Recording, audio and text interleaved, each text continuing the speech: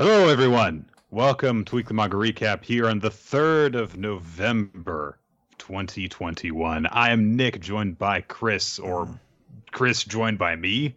Honestly, it's probably the better way of phrasing it. But anyway, we're both here in this electronic place to bring you black and white manga comic thingies that have punches. We're not bringing you them. We're not making any manga yet. No. Imagine if that was a Patreon goal. Chris and Nick make a manga, but it's good art school. That's the thing. We already have their money. What can they do? It'd be fucking scribbles. Maybe not record this conversation and post it to the internet. Oh no. So like my favorite part of the Aqua Teen Hunger Force movie, where it opens with them doing like a parody of the Let's All Go to the Lobby song, and it just like devolves into like a bunch of angry food shouting, and they're like, "What will you do? Leave? We already have your money." It just does an entire song about they're like, "You're gonna hate this, but we already have your money. So what are you gonna do about it?" God, that's some energy. Yeah, we have plenty of manga to discuss today, so I think we're just going to need to just get into it because I'm sure everyone is looking forward to us talking about. Well, you'll see. So, the best part is I don't actually know which series that is because there's at least two series that are very hotly anticipated this week. Phew, yeah. So let's begin with My Hero Academia, chapter number 331, United States of America. So last time Star and Stripe tried to use her ability, which basically just lets her just assign rules to things that she touches and says the name of, to try and murder Shigaraki. Yes. Well, take him prisoner. But with the penalty of death if he did any sort of resistance. But it didn't work because he's technically not really Shigaraki anymore. And we get one all-for-one / Shigaraki after Star and Stripe is blown away from him. His hair is like Super Saiyan 3 length now, but it's also looks way better because it's like flowing in the wind as opposed to, just stealing his eyebrows and just being super spiky. And he just starts kind of like talking to himself about there are rules that go along with Star and Stripe's powers that the public is not privy to because she is such an important and powerful hero. And he essentially figures out, okay, she can't assign rules to living things or sentient things as easily as she can assign them to just physical, non-living things like the air around her. And he basically starts saying there must be some sort of rules confining her because she didn't make it that if I touched the air there, I would die. So basically all the things that people were saying about like Star and Stripe's power seems really broken is like, no. There might be limitations on them. Well, you think it's broken now. What I do like is that there's 2 pages. And I believe, I think it might have been a Reddit conversation that leaked to our Discord that if you put it side by side with that one Hunter x Hunter page where the characters just talk about Nin and it's just white backgrounds with fucking text over it of an explanation to things, it really does feel identical to that where you're like, yeah, this is 2 pages of just let's explain Star and Stripe's powers as hypothesized by the villain. Hold on, we'll be talking more about Hunter x Hunter and its bullshit, really long explanations in a few more series. So, but Shigaraki / all for one / who the hell ever is really excited by this because it gives him a chance to really, really push himself and test his abilities. Star and Stripe, I do love the only like in this 2 pages of explanation, there are 2 interesting things to look at, which are their faces right next to each other, making interesting expressions. Shigaraki looking really excited, and Star and Stripe being like, this is bullshit. I hate this. You suck. Why aren't you dead? So one of the stealth fighter pilots that is on her side says, what should we do? Because we've been shooting this guy with lasers and stuff, and he's fine. And Star and Stripe says, we got to get word to Commander Akbar. Which she might as well be saying Admiral Akbar there. Let's be real. Like, it might as well be.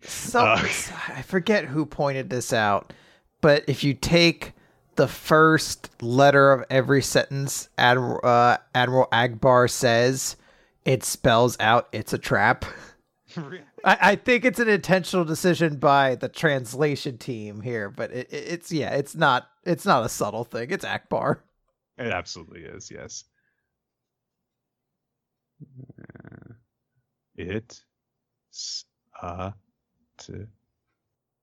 Holy shit!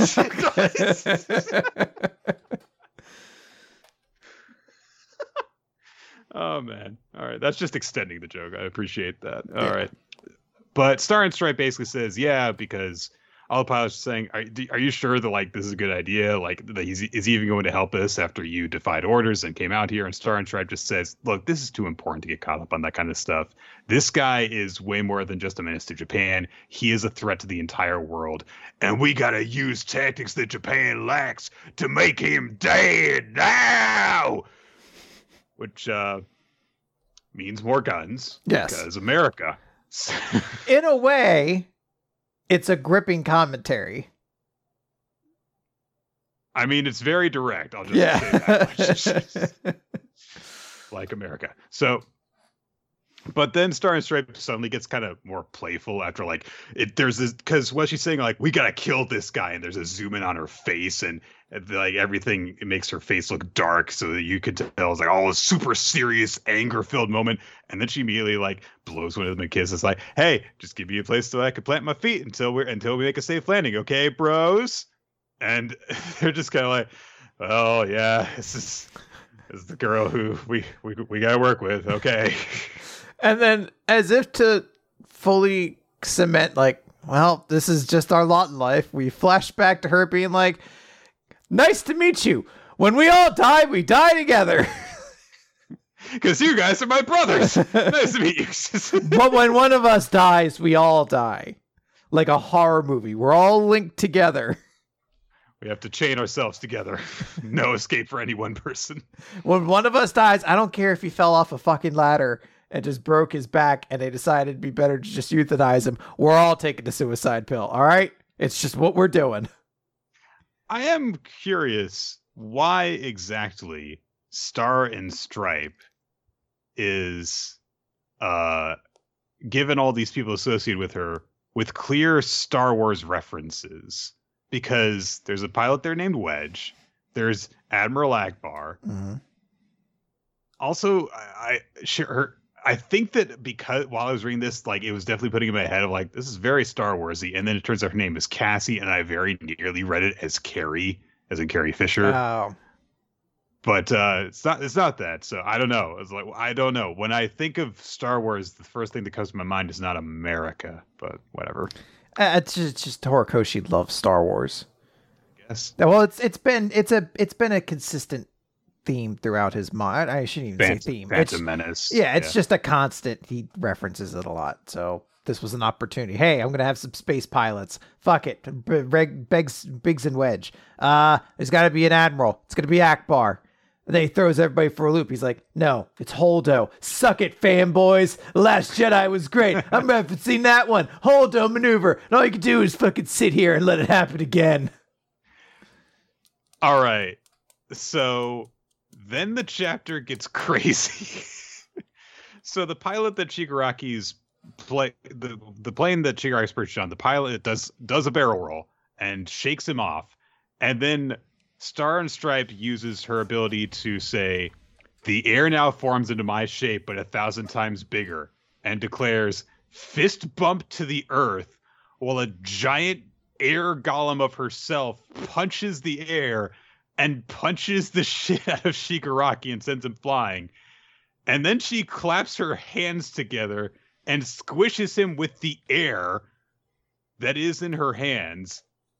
And then, defying the whole, she always uses one of her declarations to give herself super strength, she now does, while maintaining her air golem thing, has her pilot buddies fire their lasers and use her other rule to combine all the lasers into a giant spear, which she stabs into Shigaraki and sends him plummeting into the ocean. And he's still not dead because he's the main villain of the series. But at that moment, she gets a contact back from Akbar, who says that he doesn't approve of Star Stripe going off on her own like this. But Star's like, whatever. Are you gonna give me the help you need? And he says, a special favor just this once. Japan's been informed that the strike is imminent. The fact is, your flagrant defiance from the rules really has made our nation shine all the brighter. There he goes. Yeah, you broke the international law, but you kicked ass doing it. America! Hell yeah, you did it cool. All right. And he even says, All Might couldn't put a proper end to this villain, so prepare to surpass him. Their name is Tiamat. Make sure every last one hits the mark. And we pull it back up into space where a whole bunch of cruise missiles are shooting through the atmosphere towards Japan to kill the fuck out of Shigaraki all for one. Huh. It's definitely an escalation of things. And I would be lying if I said it wasn't fucking awesome to summon a giant air golem and grab a bunch of lasers to essentially Zeus thunder Shigaraki into oblivion just to hold him long enough for the nukes to show up. I'm still in the space though of like, I'm not sure why any of this is happening. I feel like we've seen probably the coolest thing that New Order is going to do. So probably. I'm not sure what the real benefit of Shigaraki getting her power would be. Perhaps we shall see. But it's interesting. I'll say that. I was thoroughly manga-tained. See, this is the problem. You never use your Bankai if you're a captain, because that means that you can't have it in the tank, and that means you can get killed off now. Except for Ukitake. He just died without ever using it. He's the exception that proves the rule. Exactly. But yeah, I'm with you fully in terms of, I don't really know much about Star and Stripe as a character, but that was fucking amazing. Yeah. Giant golem and laser spear. Who cares? It was fun. Yeah, so. It was all good. All right. Let's move on then, Nick, to Undead Unluck number 85, round 1. We get a very cool cover page with Fuko, Andy, and Spring. It's very nice. So last time, Fuko dove into the treasure chest of artifacts and pulled out the top that she had the flashback of Spring on and says, we'll play with this top. And once we do, I'll be able to like you even more. And Spring goes to punch Fuko. Is basically like, fuck you, curses upon you. And everyone's like, wait, isn't it like prohibited to attack someone during the game? And they're like, no, that's not how this works. Spring's even like, you will learn to love a rule utterly preposterous. But apparently that punch was not an attack. It was to set up the arena for their new game, Beyblade. Nick, your favorite series. Face off and spin the metal. No time for doubt now. No place for backing down. Yeah, let's all talk about our favorite characters from it. There was a kid with a tiger thing. Like, I don't know if you had a tiger. Officially said more about the Beyblade series than I have ever known. So, congratulations. There's a kid who looks like Ash but isn't Ash. And then I think there's like a mean kid. There's no one who talks like Joey, but the series definitely would be improved if there was. Just one kid was like, hey, yo, let's go play some tops over here. Actually, that's interesting. That's, fucking, what's his name? Hickory Dickory Dock. God damn it. What's his name? I want to call him Andrew Lloyd Webber. That's the playwright. Andrew Dice Clay. That's it. All came together. I got it. Nick, they're doing tops. What would the equivalent of the one scene where we learned that Joey just throws as many monsters as possible into his deck and doesn't play good? Would it be as I made my top as heavy as possible. I tied bricks to it. That way no one will ever knock it out of the arena. Like, but you lose when it stops too. Oh shit. I should have read the full page of rules. It's only the one page. It's just a leaflet. The backside is just advertisements. So yeah, they're going to have it's essentially a Beyblade match. The rules are if something a top were to stop or go out of bounds or shatter, that is the loser of the game. However, it's got an extra rule. If you die in Beyblade, you die in real life. So they're going to be playing with tops that are transformed from other negators. And if they are shattered, then they will die as well. So Spring offers a first or second choice to Fuko, and she says second. And Spring says, "You dumb bitch, I'm taking Undead. Ha-ha! Gotcha!" And of course, Fuko's like, "Thank you for doing that, because now I don't have to worry about who I'm going up against." And Fuko says, "I'll be picking Unbreakable." And Nick fucking Ishin shows up, and I really, like, even though we saw the tease to Ishin, it has come so far out of left field to be like, Ishin's an important character now. We're dealing with Ishin now, that I don't know how to process it. Because even Ishin's like, I don't know what's happening here. What happened? Why? Ishin is not speaking. Ishin just pulls out a sign that basically says all of their thoughts. And Fuko has to explain, "We're having a spinning top battle, and I would like to turn you into a top. And they say if the top breaks, the person dies. But you're unbreakable, so no one will die. Plus, I saw your memories." I love that there is this conversation going on, and Ishin is rapidly switching out signs to talk. And when Fuko says, "Yeah, if the top breaks, the person dies," they're just like, "Die!" Yeah, I love this side of Ishin that's like, "Oh no, I'm not supposed to be out here." And basically even says, "Do you know about Spring?" And I love it because Ishin is now foaming at the mouth, saying, "Not only do I not know his face, this is terrifying. This is terror embodied. I want to leave." Gotta go home now. And Billy comes in saying, "You're wasting your time. You're talking to the negator that is the biggest coward in the organization. One that uses the excuse that their ability is too valuable to endanger, to rarely take part in quests, and remains a shut-in. Unbreakable can only make things like weapons and simple cages. They can't make armors for others to wear or anything of that nature, and yet they're able to make their own armor. So pick someone else. They're simply..." And Fuko immediately interrupts and says, "Please, Mr. Ishin, lend me your help. In order to learn more about Spring, I need your help. Everyone's lives counts on it as well. I beg you." And Ishin pulls, I guess they aren't pulling down. Their bottom jaw just opens. And the person inside says, "How are you able to fight?" And we all get the moment of, what? Samus was a woman all along. Ishin is a woman. And immediately, Shin's just saying, "Up until now, I thought that you, Chikara, and Top were just like me. You were all scared, but everyone keeps getting stronger, and I want to show that I can be useful too. You know, I've been afraid of not being able to make things right, that I haven't been make armor for everyone. I'm pathetic."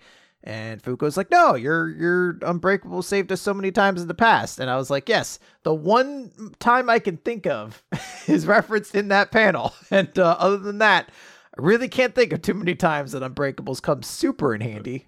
Well, you got to start somewhere. Yes. And there's a note of, that's not enough. The first Ishin in the Edo period made armor for everyone. And at the end of the Edo period in spring of 1868, the fourth year of the blah, blah, blah, blah, blah, thanks to the soldiers clad in unbreakable armor, control of Edo Castle was taken, and the bloodless siege. Muketsu Kaijo. Yeah. And the note is, the truth was altered by the organization, but the Tonka poem, scryed at time, has been passed down for generations. And it's this little poem that we get showing about how my Unbreakable shall prove through the course of this battle that I waged, the blossoms, omens of good, the warmth that spring holds within. Fuko's like, that's a nice poem. I'm sure the first Ishin loved the spring. And we see a moment of Spring looking at the top and is like, fuck it, just do it now. Just do it now. So they start their fight, and Fuko's like, look, the reason I'm able to fight is because I have everyone I hold dear to protect. You could be just like the first. After all, you've been working so hard in the organization to this very day. And Ishin says, I want to be like that. Not just someone who makes weapons, but someone who can protect everyone. That's the unbreakable I strive for. And immediately they start Beyblading and smacking against each other. And Top Ishin has a little sign that says, "On second thought, I cannot do this." That is a great final image to close on. That's Top spinning while Fuko and Spring strike cool pose in the background. There's fucking lightning coming down.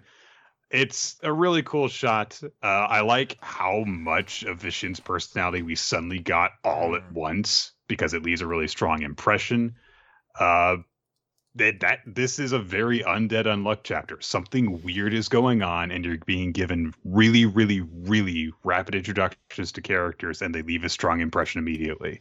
So it would have been nice to see some of this stuff from Ishin a little bit earlier. But hey, like I said, you gotta start somewhere. This is a great start to actually making them a proper character. It's amusing, like, because I absolutely agree. And then I stop and I'm like, this is only chapter 85. This series hasn't even been running 100 chapters, and it's still gotten through like more than half of their organization at this point. Yeah, so, and how long has this shit been around? Like 80 chapters? Yeah.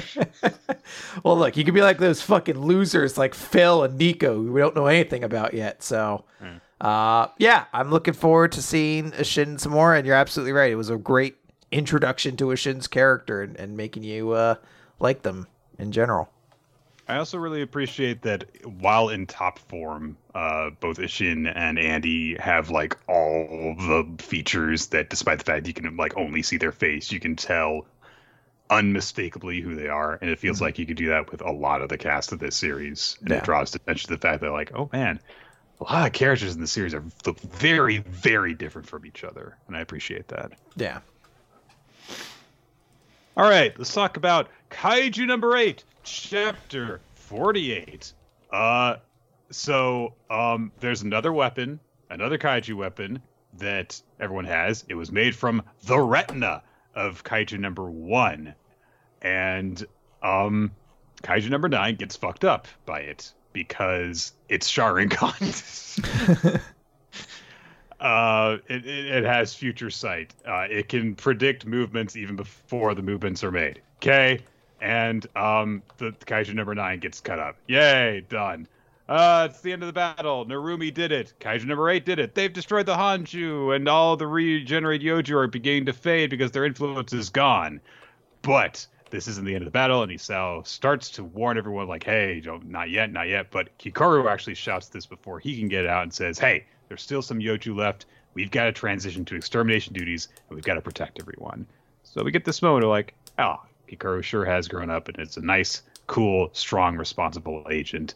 And I do appreciate that we have that attention thrown on her because, yeah, without her, Kafka wouldn't have gotten that moment to shine. So it's not just about Narumi and Kafka. It is also about her having made a big wave in this battle. Also, one of the commanders, I believe it is Narumi's lieutenant, is observing how well the battle has actually gone overall, because in their defensive perimeter, there are only 2 points where the line was breached. The damage was minimal, despite the fact that there were 2 different Kaiju number 9s at work during all of this. And he just thinks to himself, like, is this what Director General Shinomiya envisioned, his idea of the strongest division? Just like, hey, there's all this great danger coming towards us. Is this the defense unit that Shinomiya had in mind to protect us from all those threats? And everything gets mopped up. And at the end of the battle, Kafka de-transforms, and he and Hikaru spot each other and give each other a little fist bump. Nice little moment. And Isao calls out over the radio saying, Narumi, Hibino, and you too, Hikaru. Well done. And Hikaru like just looks in shock over at Kafka like, my dad praised me. It happened. And, yay. He gives her a thumbs up, and she starts to get blushy and emotional and tries to control herself. But afterwards, Isao says, hey, secure the residence and make sure everyone's safe. And they salute and go off to do that. But Narumi, posing by himself, thinks something here isn't right. what the hell that that kaiju guy said to kaiju number 8. I'm going to kill you and take that great kaiju power for myself. The killing part I get, but what about the other thing? What was that thing's goal? Was it really just to kill number 8? Or was it to take that great kaiju power? So, I think we can all agree Narumi's not actually very smart. Yeah. And suddenly an alarm goes off while he's thinking about what Kaiju number 9's true goal was. Everyone's like, what the hell's going on? And there's a voice that says, so I made it in time. And the corpse, or one of the corpses of Kaiju number 9, speaks to Kafka and says, too bad, Kaiju number 8. I wasn't able to kill you, but I'll be carrying out my other goal. I'm going to take a great Kaiju power for myself. But we kind of all figured that maybe he was talking about Kaiju number 8's power when he was saying that before. But no! He's found Kaiju number 2! And he looms up behind Isao inside the headquarters, and he looks big and dark and menacing, and he says, like, I found them! A compatible user and Kaiju number 2! So shit gonna go down. Yeah. I don't know how to 100% feel. I've found myself ever since we've started this arc finding myself less sort of invested in Kaiju number 8. So I'm like, this is an interesting twist. Yet at the same time, I don't much care.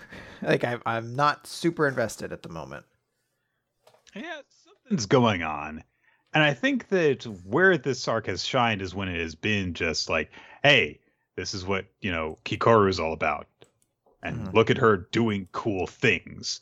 And in the meantime, we've kind of gotten away from Kafka in order to, like, what makes him actually him in order to do the whole, oh, he's scared of using his powers and hurting people, which, like, I understand, but that's not really a big thing with his character. It's just, like, a thing that can be applied to any sort of shonen character who suddenly gets super strength.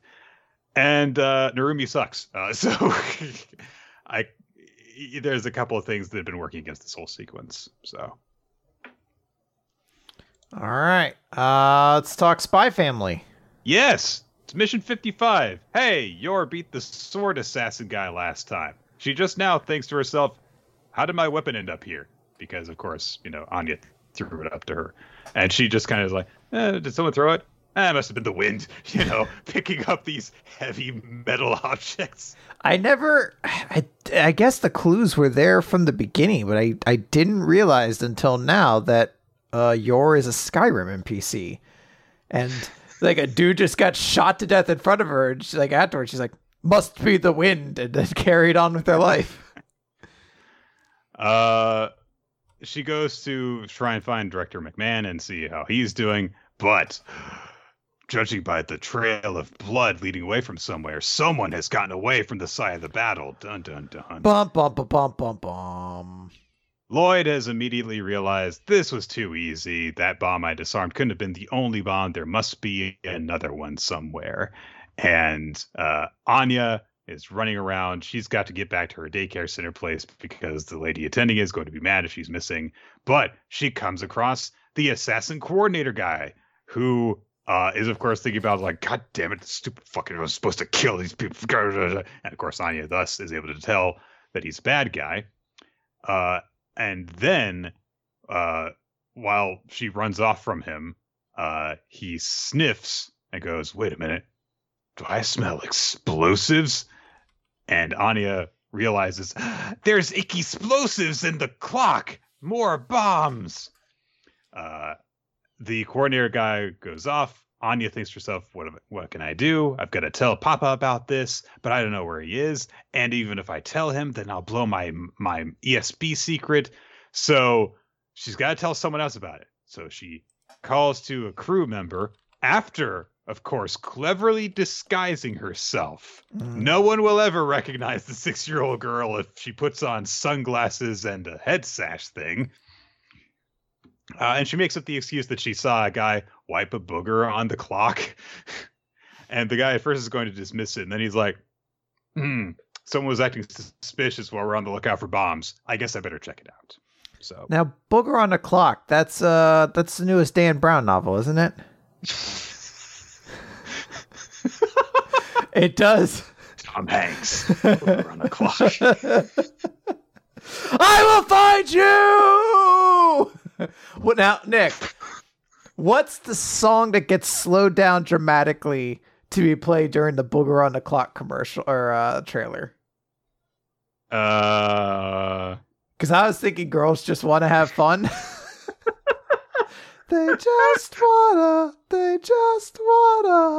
Well, like Ewan McGregor slowly picks his nose. And reaching towards it. Wait, him Girls, again? Yeah, he survived the last one where he set himself on fire and died. they wanna have. And then hard cut. Boogers on the Clock. Part 1. But what kind of bullshit clue is left for him to realize that there's a booger on the clock? Well, this could be. We're gonna start the other MCU, the Mystery Cinematic Universe, and it's actually Nicolas Cage showing up from National Treasure. He's like, I just saw the world's biggest ball of yarn, and inside of it there was a booger, so I knew it was a clue. Like he ran out of famous American money. I went and stole a bunch of things that might have clues on them to where the other boogers are. I hit a couple along the way, but national treasures or boogers? Yes. Anyway, the information specialist guy is getting away in his little raft. He's gonna, of course, blow up the ship and get away. And he's still listening in on stuff on the ship to make sure that everything goes according to his plan, to make sure that the explosives actually go off, which might be why he's hanging out by the yacht long enough for the coordinator guy to just use his belt and rappel down the rope tying the raft to the yacht. And then he calls him Snoops, which I guess is his official name now. We'll go with that. Yeah. They immediately start bickering and are like, you're going to abandon us, huh? Yeah, well, you guys fucked up, so yeah, I'm abandoning you. Well, let's leave. No, I only brought enough supplies for me. So then they are going to have a fight on this raft, which they start to, and it goes about as well as you'd expect it to. A bomb gets reported on the upper deck. It is in the clock after they take a look inside it. They're like, shit, what do we do? What do we do? What do you do? Lloyd takes a look at the bomb and he's like, we need to get the people. No, we don't have time to get to order an evacuation because there's so little time left on this thing. So he just takes a screwdriver and detaches the clock from the pole that it's sitting on. And some days you just can get rid of a bomb because he just does the Batman thing and just starts running with it. Runs to the edge of the yacht. And he's like, I gotta throw it into the sea. And fortunately, there's no kids playing. There's no little duckies. He just throws it and it goes straight into the raft where the guys are fighting and blows up basically on top of them. And sends them flying through the air, and of course it capsizes them and goes into the sea. And Lloyd's like, oh, that was a close one. The other crew member who came with him is like, that thing was a priceless clock. And then they're like, did you hit something? Doesn't matter. Yeah, well, it's one of those things of like almost like a Saturday morning cartoon, which I guess Spy Family is trying to emulate. The idea of like, these guys are hurt. They are still alive. But then having to address it afterwards and being like, yeah, I don't give a shit. I hope they're dead after all. Here's some sharks. Yeah. Anya has a moment where she goes, all right, the bomb was stopped. Thanks to me. I'm the hero. I saved the day. She's not wrong. To a certain extent, if she hadn't talked about that booger on the clock. Yeah. She's a genius, it turns out. The daycare lady finds her and says, why'd you run off like that? And she's like, I needed to poo real bad. And she starts dragging her off. And she says, but that might not have been the last bomb. To which the teacher says, oh, you need to go boom, boom again? Okay, let's go. Such a god. Sharks circle around the two assassins. Everyone regroups between Yor and Mr. McMahon and their target helpers, their protection targets. And Mr. McMahon gets a raft ready for them to launch off so that they get to safety. Yor wishes them luck and to have a good life after this. And she gets a big old hug as thanks for all the protection she's given them and stuff. And then the mother says, Graham wants a goodbye hug too. And Yor's like, I am literally covered in blood. I don't know if you want to do that. But she just says in response, those hands of yours are the reason that this child has a future. And she holds him up so that he can lean in and give her a hug. And Yor hugs him back. And it's very, very cute. Then she says to Yor, I know that this might not be possible for you. And maybe I should just butt out. But I want you to know that I'll be praying for you and your family to find peace and happiness. Their job is done, and Mr. Man's like, all right, yep, we'll wait for the retrieval team, but we've got to, keep an eye out. He notices that Yor is looking wistful, I guess is the word for it, and he just says, hey, stop getting sentimental. Remember who you are. We're foot soldiers, and that's it. But then he pauses and says, oh, and I forgot to relay a message to you. The Forgers are requesting that you meet them at tomorrow's port of call. And Yor's like, oh, but the mission, and McMahon just says, I'll watch out for any other killers.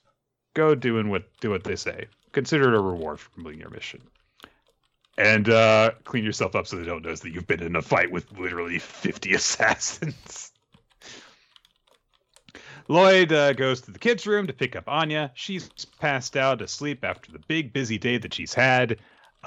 And Lloyd says, oh, well, I had a crisis to resolve, but I still end up abandoning my family. And he's like, oh, no, wait, that's my thing. I'm supposed to do that. Or am I? The family's part of the mission. I don't know what to do. So, that Lloyd. He still hasn't figured it out. Yeah, he's a little dense. For all the good traits he has some dumb ones. That's right. He is a very clever man, but he just doesn't understand this whole emotional intelligence thing.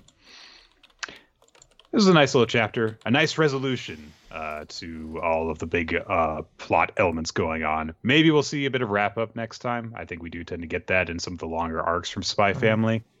But it was nice to see everything got to come together in the end. Yeah, and we would be remiss if we didn't mention that it was just announced that Spy Family is getting an anime. So look forward to that. And I think it's going to be a very sweet anime. I think we're going to see a lot of people really dig it. Although I said that about The Promised Neverland, and then things went drastically the wrong way. So who knows? Well, at the time we heard that there was going to be an anime for The Promised Neverland, we still had hopes. Yeah, this is a good chapter though, and I'm looking forward to seeing the anime come out and a lot more people getting into it. Absolutely. Now there is some troubling news though. We do have to get to. What's that? We had to talk about the fact that we were supposed to get 2 chapters of World Trigger this month. Instead, we did not get those. Unfortunately, we just got released a design pitch essentially for an XCOM game. I think of World Trigger. It's not an actual physical regular chapter. It's just details about how a video game would work. Yeah, it's really interesting the way that it's discussed as if the characters in the series are going to play it. But no Shonen Jump manga would ever do something so overly complex. Certainly, and give action and interesting elements. Certainly, no manga that already has issues coming out and having pacing difficulties would spend a month's worth of chapters explaining how you can fucking maneuver your character on a plane to toggle their frame of vision. Also, this is done in a hex map, which is bullshit because If you want to know that you're in a fucking nerdy ass game, are there hexes on the map? Yes, it's a nerdy game. Yeah. I don't care if it makes more sense than squares. It's a nerdy game. I'd like to argue with you, but I have yet to play a game that uses hexes that isn't monumentally nerdier than everything else I've played. Like Gloomhaven uses hexes. Great game, but man, it is a much nerdier game than a lot of other stuff. This way is much more efficient. I know, you nerd. Yeah, tell it to me later. Tell it to me walking, nerd. And then you punt their stuff out your window. So, Chapter 214, the Away Mission Test, Part 12. They go over in painstaking, excruciating detail how these battle games work. Half this chapter is this is how you move. You have half the chapter. This entire chapter is both chapters. Both chapters are pretty much just explaining the rules of how this thing works. Look at this arc of vision, and you can assign points for this. And when when you meet eyes like in Pokemon, you have to battle. And that takes action tokens, and you have only so many action tokens, so you have more action tokens, and you have an advantage. But if you are moving and you meet someone in the middle of your movement, you have to battle, and then you continue moving. And depending on what weapons you have, you might have different action points allotments. And each different character has a special quirk to them that allows them to handle different triggers more efficiently than others. And you have one field division and a backfield division, a subfield rather. He's like, I can't. I get it. Just tell me who wins.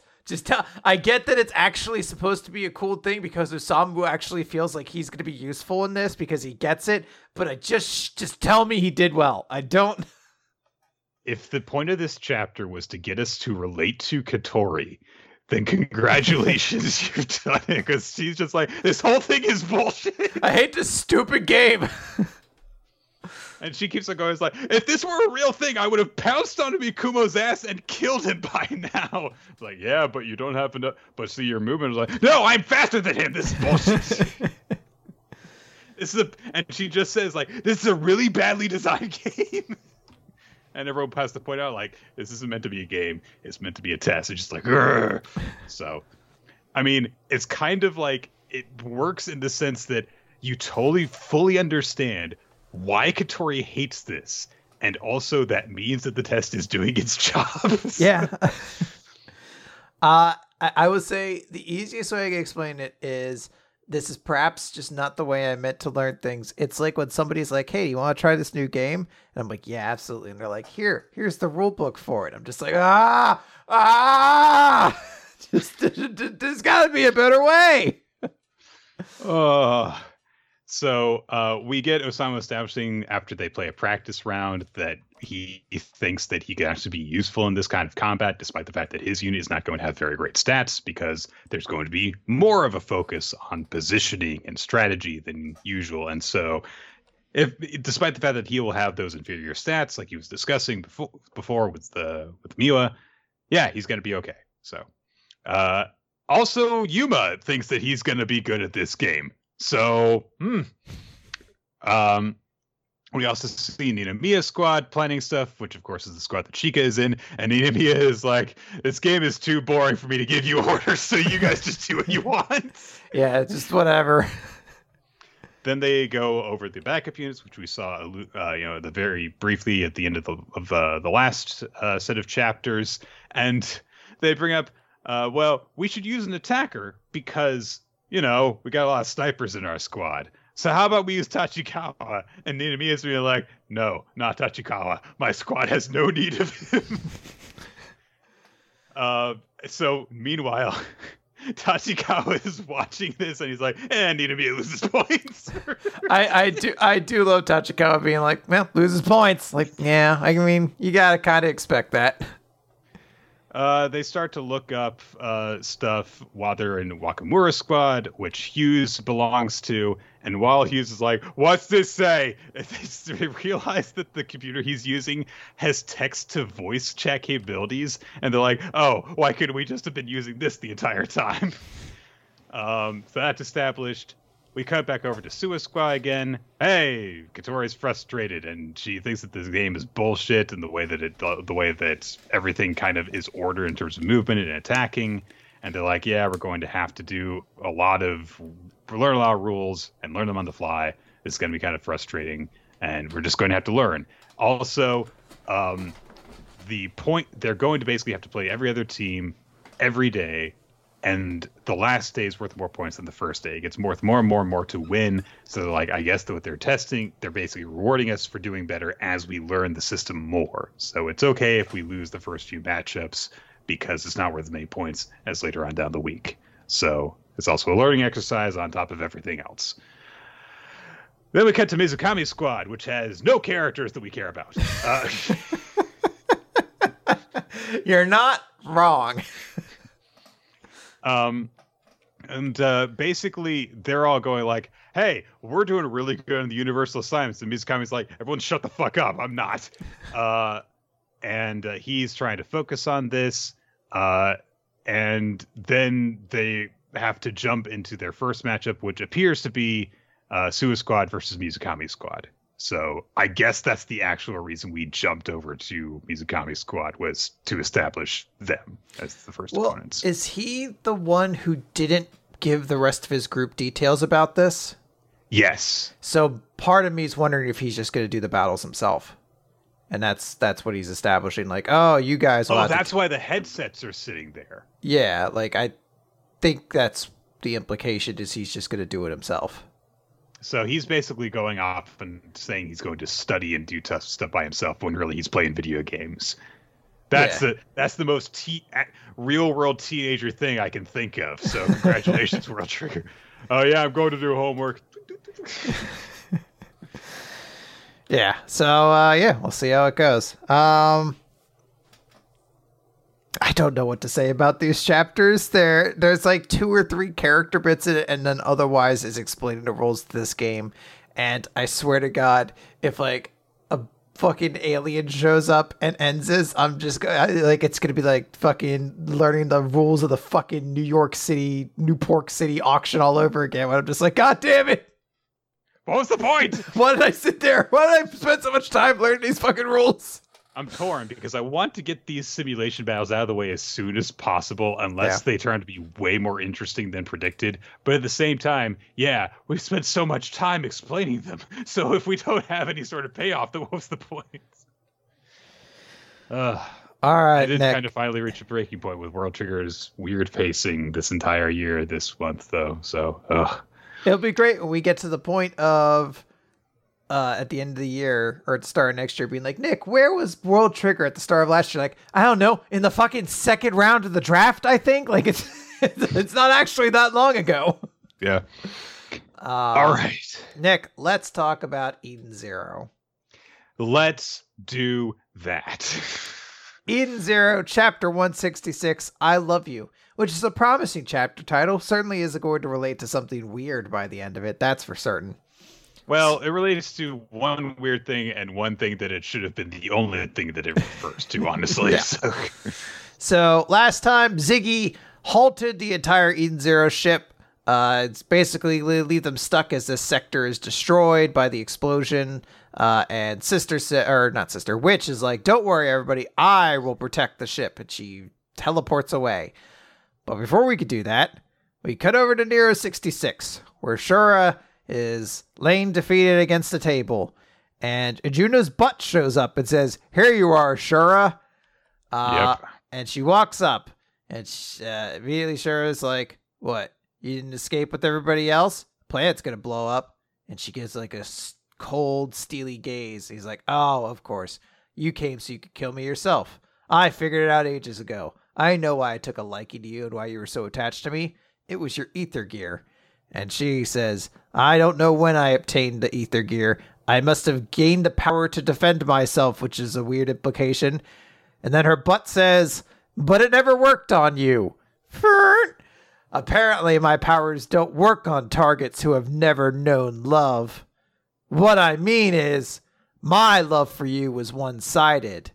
And Shura's like, no, but and she grabs him tenderly across the cheek and says, I know, and embraces him and says, "The spark of love has kindled inside of you. It's kindled for me too. The false love I had for you eventually turned real." And Shura starts crying, saying, "No, I'm a monster." And Ijuna says, "I have some screws loose just like you do. I'm crazy too. You killed my family, my friends. You put me through a nightmare. Didn't mention the bomb up the butt in this scene, but I'm garbage enough to truly love you."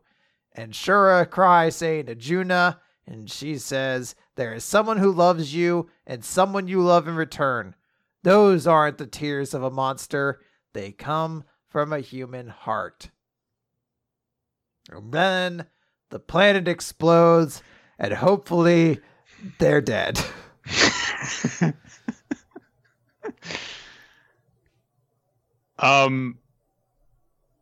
We'll circle back to this part. Okay.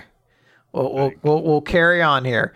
So we cut back over to the Eden Zero. The blast is coming for them.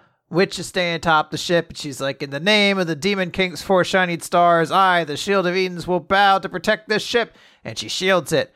And everyone's like, "No, what are you doing? You're going to die." She's using the shield against such a powerful blast. The toll will be so heavy. Couchpo says, "Oh, my poor witch." And it's really bad. And it looks like things are going rough. And Witch starts thinking, "Oh, Demon Lord." And we get a flashback to when baby Shiki was on board. And Ziggy said, "You look so dignified with the baby in his arms, like you're his mother." And Witch says, his mother, my lord?" And it's like, "Oh, yeah." So Hermit's like, "Yeah, I guess that makes me the big sister." And Sister's like, "What am I, the mistress?" And we don't find out what Valkyrie thinks of herself because she's dead and she's worthless to this character plot line right now. Then Hermit adds, "Ziggy, we should make an add-on for Witch so she can produce breast milk." And Ziggy says, "That's a brilliant idea." And is this the canonical explanation for why Witch's boobs were squishable by Shura? Perhaps. What amazing world building.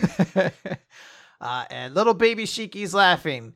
And they're all like, "Oh yeah, I'm gonna teach him swords when he gets older. He's so powerful." And Witch is like, "Not to worry. No matter what happens, I will always protect you." So we cut back to the present where Witch is definitely about to die. And she's like, "I promised that I would protect you. And I'm sorry, but I don't think it'll keep that much longer." Shiki's crying. He's like, "No, you're not allowed to die. You have to live. That's an order." And she says, "That is the first and last time I ever disobey an order.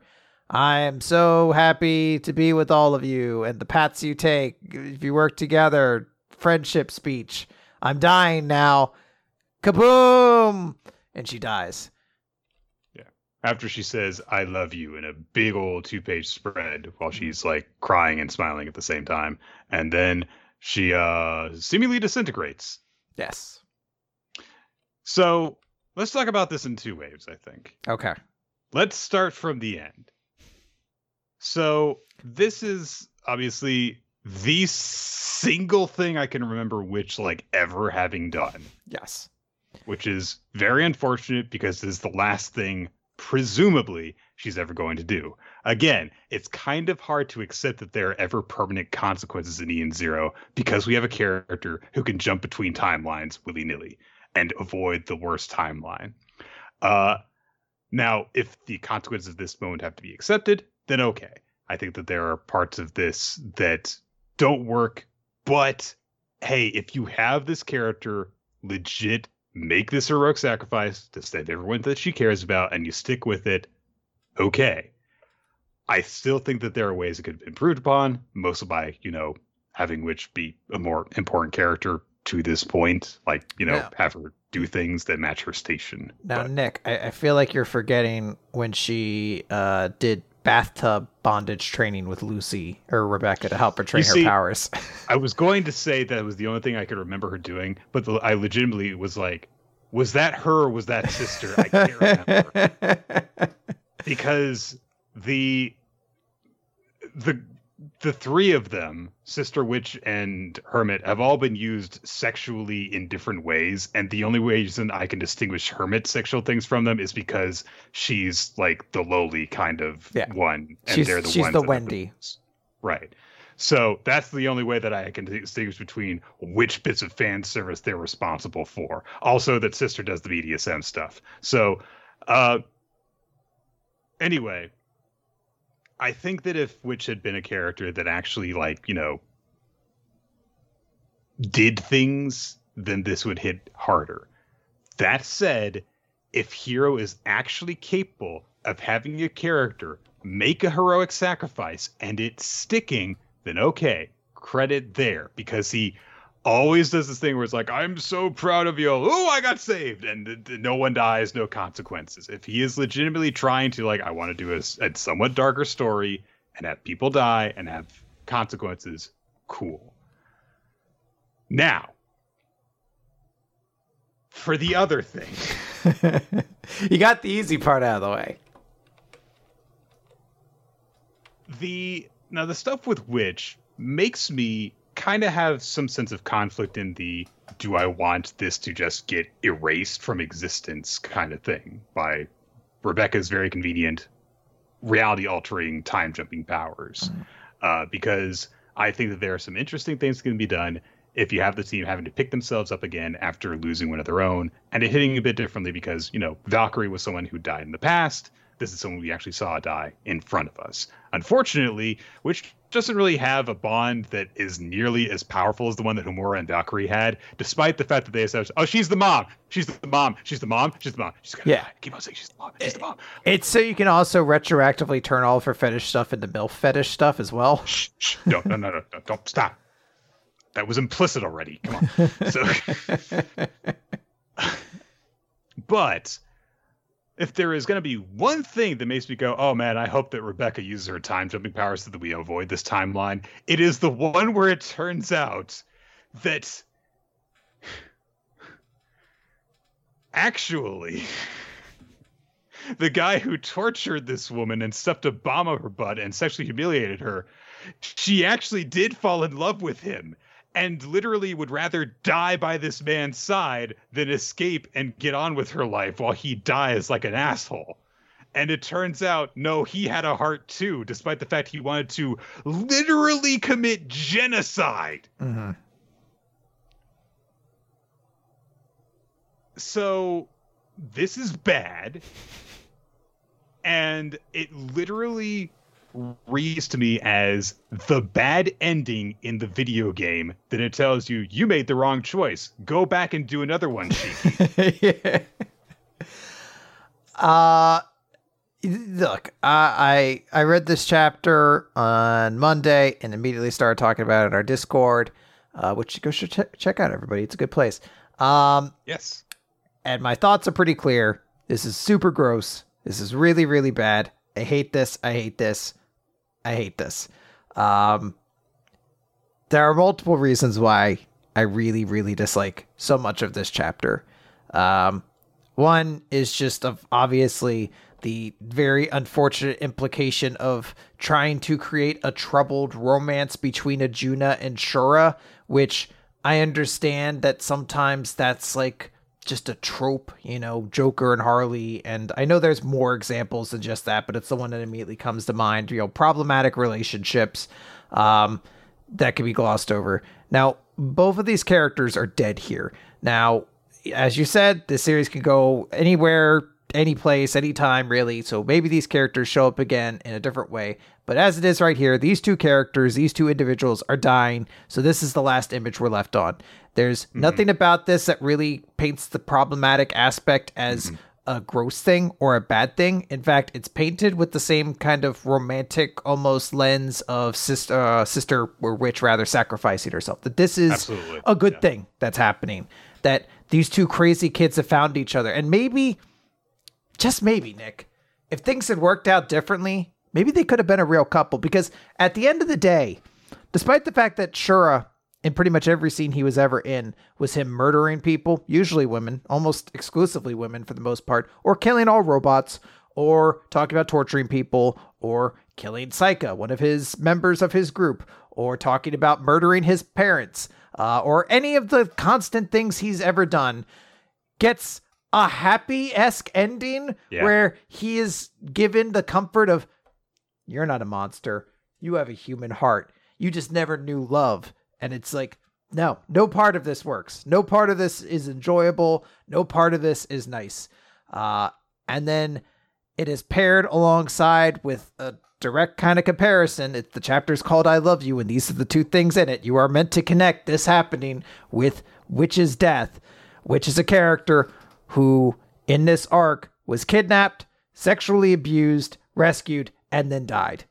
And it's a gross way to end that character as well. Even though she gets her sweet little heroic sacrifice moment and, oh, I was the mom of the crew, it's a sad moment when you recognize, oh, that's what happened.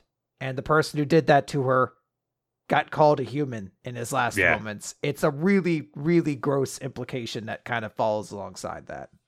Yeah, the fact that he is for some reason absolved in this moment because there was a person who cared about him. There are problems with Ijuna choosing to go and be with Shura, even if it means her own death, if she can be with him, in and of itself. But yeah, like you were saying, the fact that it is in no way portrayed as a bad thing that has happened is the real problem. Like, this was apparently just as heart-moving a moment as Witch, whom we've always seen, it's not been perfect, but she has always actually like gotten along and been cared for by all the people she's sacrificing herself for. And it's been portrayed as a positive relationship. But we have heard in great detail all the things that happened between Shura and Ijuna, and her being okay with them was directly called messed up by the series and a bad thing that she needed to be rescued from or needed to wake up from, and she didn't. And now that's a good thing. It's inconsistent and problematic. And I have an issue, just like, because after people mentioned it, now I have to start reanalyzing Eden Zero through a different lens. When people are like, this is Hero's attempt to tell a darker story. And it's like, I call bullshit every time I hear that, because this is not a darker story. If this was a darker story, Ijuna would have showed up and have sacrificed her chance to live just so she could have fucking seen the light go out in his eyes or something. She would have gone there. Or if you were going to do this, you paint her face visually in such a distorted light to be like, oh, she's broken. She's beyond, like, she was fucking damaged, like, far beyond it. And this is a sad thing that she is not able to recover enough. She wasn't able to be saved by Laguna. This is a bad thing, as opposed to this thing, which is like, no, you still have a human heart. Sure. Like, fuck off. All right. It's also, he gets told that he's a good boy now because he did. You weren't loved as a child. Yeah. Fuck off. It's bad. It's bad. It is really the bad. worst thing that's happened in Eden Zero. and there wasn't even anything sexual about it. Yeah. Turns out Hero's just a hack on top of writing fetish material constantly. All right. It's okay. We're going to turn things around now. I forgot we're fucking back to back in this shit. The Hunter's Guild, Red Hood, number 17, Holograms. Wait, is that the name of the Holograms. So Cinderella basically just reiterates what the issues that are at stake here, which is the mayor wants to destroy the entire goddamn world. And so she actually takes her hat off and bows deeply to Debonair and to Grimm, saying, look, I'm so on my pride here to ask you, please stop him. You guys can do it because you have access to where the book is kept. The Red List doesn't know where that is. And look, if you want to kill me, do it. I know that I deserve to die at this point, but if it'll get you to just save the world, go and stop him. And Debonair says, lift your head. And she grabs Cinderella's head between her hands and forcefully kisses her on the lips. And Cinderella, of course, is shocked by this, and we cut over to Grimm for one brief moment just for her to say, why? Which I feel like was my reaction too. I screenshot that because I was like, this this image is gonna come in handy as a reaction. Oh, yeah. This will far outlive Hunter's Guild Red Hood. Why? We'll keep you going, little Grimm. So Cinderella is immediately grossed out by this and starts going, bah, bah, bah, bah. And Debonair also goes, bah, but she says, I'm not going to kill you, but I'm not letting you go of my grudge either. So I did something I knew you'd absolutely hate.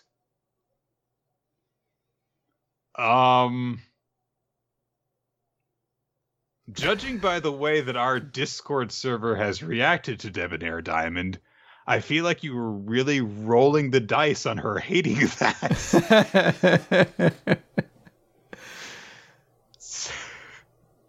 But essentially she's like, no, I'm not going to kill you because that's not suitable punishment for you. All right. Don't know why you kissed her, but okay. So... It's so people could write fan fiction off that moment where, imagine, Nick, you're creating a new genre of fan fiction. It's probably already a genre, but our world is literally fucking exploding at the seams.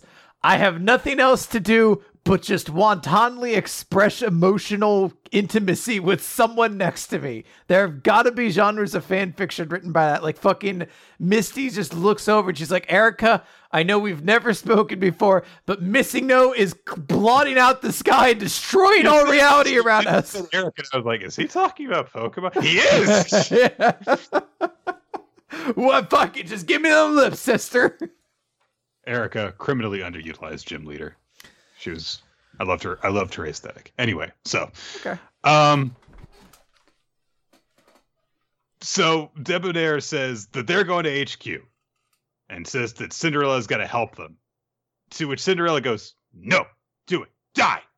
So, okay. I think that I understand why she was grossed out. It's because they're like, all these people are children. So they think that any form of intimacy is gross. So. Yeah. It turns out that Big Joe Bonkers and Tilty and Milty and Melios and Portion, all of them are listening at the door. So immediately they're like, well, we should go to HQ and help. And Big Joe says, Fellow saved me from my own darkness, even though I didn't ask. Now it's my turn to meddle in his life. And Tilty says, I've always been hesitant to trust others, but yeah, me too.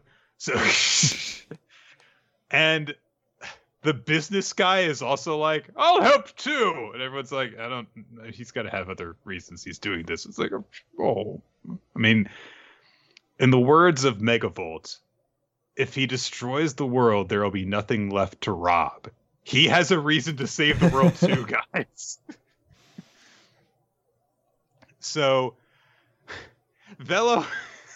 meanwhile is talking with the Elite Red Hood, and he's really upset with the bedtime story now, even though he's still in the bed. And he says, how can you do such a thing of, them writing reality and writing, warding tales and stuff and fairy tales with monsters and everything. And the Elite Red Hood says, for the sake of the world, stop saying that. Answer the question. So Velo brings up very directly, why don't you just write humanity eradicated the werewolves? That would solve everything. And phone answer guy says, well, we tried that multiple times, but we failed every time. A parasitic outbreak, cataclysmic disasters, an all-powerful magical spell, nuclear warfare, 7 attempts were made. One time I spelled werewolves as bearwolves. Oh, the problems caused that day. Oh, it was amazing. Oh my god. Wolf wang everywhere. The screams will live in my nightmares for all eternity. But the moans will live on in my dreams for the rest of my days. Werewolves. Anyway, each one ended not just in failure, but in the eradication of the human race. See, every human carries the potential to become a werewolf in their genes. No, not those genes. Like genes in your DNA, those genes. And then one time I wrote that as beans. And everyone had to wear beans everywhere. Oh boy, I should really learn to spell and write. Very slimy. Oh man, if only I had passed that typing test my parents gave me as a kid. Mario, he just didn't like the way that he was telling me to do stuff. I don't like Italians. It's always been my problem. I hate their seasoning, I hate their meatball, I hate their plumbers. So one time I spelled Italians as Fatalians. That was on purpose. One time I changed the world, it just became hard-boiled cop and dolphins, and that one was a failure. I had to start that one all over again. So then I wrote The Last Sayuki, and that didn't work out either. That one I thought should have kept going, but apparently did not. Anyway, so because werewolves, all humans can potentially become werewolves. Werewolves are very difficult to get rid of. We're two sides of the same coin. So if you just eliminate werewolves, you eliminate humanity, and as long as humanity exists, werewolves can't disappear. That's the way the story has been set. Each time we fail, a new humanity is deployed, and they begin a new battle against monsters. And Villa's like, wait, you make it sound like there's some sort of god involved. Who would create a world like... And the Elite Red Hood says, exactly. The Readers. That's right, You're doing this. You're the problem. They exist far above us. Or perhaps far below us. Or far to the sides. Look, I want to tell you something. Red Hood and everyone in it. When people say that God exists far above us, yes, heaven supposedly exists in the sky. But if you go up, you don't just reach heaven. It doesn't matter what direction it's in.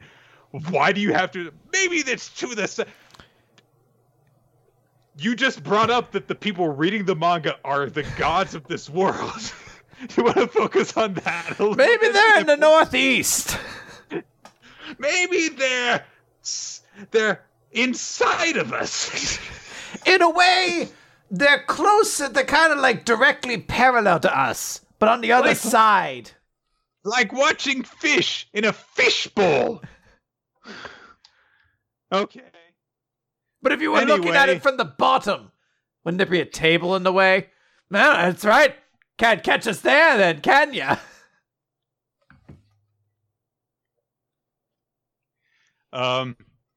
Cinderella and Debonair are flying towards the secret headquarters. Cinderella is carrying Grimm, who is sleeping, and she's like, why are we bringing Grimm? And Debonair says, 'cause she'll be helpful. Duh. So obvious. And Cinderella says, are you serious? Her character setup has been so eroded, she's a husk of her old self. How do you measure that? It's so amusing because I understand it's all just narrative at this point, but it's so hard not to have it just be like, yeah, that is, I guess, what her character is. But to be frank, her character arc before this has a giant rack. So I don't know. I guess technically it's been eroded. Hey. She had a butt too. You know what? To be fair. Debonair is like, there's no doors to the Scrivener's room. The only way in or out is by warping. And the West Side Island doesn't have any underground chambers. It'll be in the pain in the butt, but we'll make ourselves a door there. So she unleashes a bunch of heat and then says, Cinderella, use your magic to focus my heat. And Cinderella says, I can't. The heat's too intense. And Debonair says, just do it. So she does. And they make a laser from Debonair's heat. And it blows a hole in the headquarters and it starts to, like, collapse. And then we cut back to the Elite Red Hood, who says, the Readers! That's the name we give to the ones who created the framework of this world and filled in the book's earliest pages. That's not what readers do. Well, I don't know if it's now or later, but we do have to also address this meta commentary of the readers are the gods who only want action and violence in this world. It's like, nah, dog, That's editorial that decides if your series needs to be more exciting. You could have been a fucking Blue Box doesn't have people getting fucking massacred and towns getting fucking eviscerated, and that's one of my favorite series in this magazine. You know, yeah. To kind of jump ahead a little bit, yes, the point that Red Hood is making is bizarrely meta commentary on its own sudden conclusion. As in, the mayor is trying to suddenly stop the story the same way that Red Hood is suddenly stopping because it's getting canceled. And the idea here is that, oh, well, see, the reason we can't solve everything is because that wouldn't be entertaining to the readers. It's not fun if everything is resolved so easily. We've got to have these violent conflicts go on forever. And I'm like, I don't know, dog. Dr. Stone fucking invented like solar panels last week. I think you can just do whatever you want. Are you aware of how many fanfics involved and then everything was solved and my most attractive preferred characters had sex with each other? And you have so many of those in your story. Yeah, Big Joe Bonkers has an entire universe of people we could be banging right now. The Big Joe Bonkers Bangiverse. That's like they call it. Anyway, you're just a puppet is the story that is going on with the Elite Red Hood. And then, for some reason, Velo doesn't get the idea that the world is a stage and our battles against monsters are entertainment. He's confused by this. So the Elite Red Hood says, let me explain things in simpler terms, using a more complex metaphor for what's going on. See, oh, did your Hamlet have festivals honoring the gods, like ritual dance or plays or prayers that you offered up to them? And Velo's like, well, yeah, we had songs dedicated to the gods for like the summer solstice. Yeah, that's what we're doing. We're performing a ritual to appease higher beings. Okay, but the first example was so much easier to understand. What do you think happens if the ritual performed for the gods isn't good enough? The purpose of the book is to entertain the readers. It isn't fun if the story's resolved too easily. If you displease the gods, they render judgment on us by not ranking us high in the reader response polls and not buying our volumes. It's your fault, Sakamoto Days. If you weren't so fucking engaging, I could have survived. So we have to have like engaging stories, which means bad shit happening to people and conflict and all that stuff. And we were going to have a lycanthrope virus. It was going to be really cool, and it would be a roundabout way of solving everything. But we figured it would actually work. And you, Mayor Ludwig, you want to mess everything up. It's your fault we're getting canceled. Just like it's Baron Corbin's fault that Raw's ratings are in the toilet.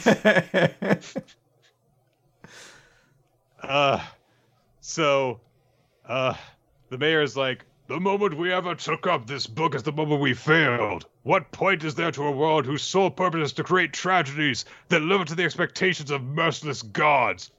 Let's just end it. Not a happy ending, not a tragic ending, just an end to everything. The end. That's the end of the chapter. We're done. It's gone. No, it's technically a little bit more. Debonair is invading, so the mayor's like, I'm going to use my reality altering powers to put us in another place. Here's a cube. Don't get in our way. I'm going to go fight Debonair with my reality altering powers now. Boop.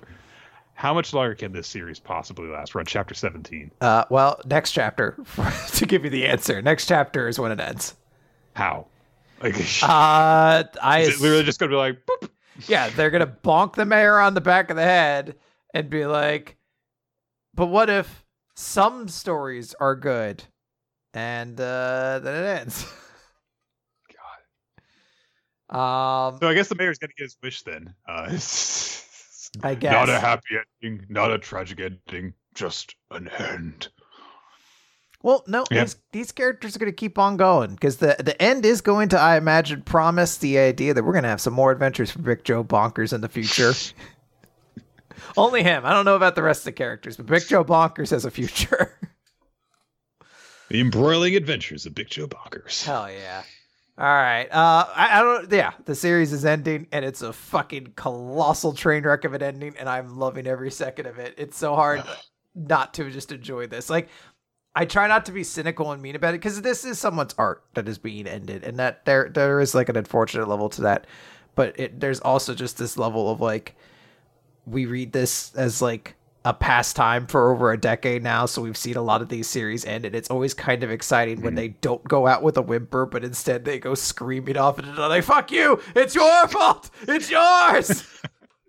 Like, I really just wanted the last page of this series to be like the panel's fraying and it's Velo just looking at the camera being like, you're the reason this is happening, you. It's gonna be like Doctor Strange in that one What If. Yeah. Except, angry instead of sad. But anyway, so let's move on to Magu-chan God of Destruction. It's chapter 65, The Mysterious Successor.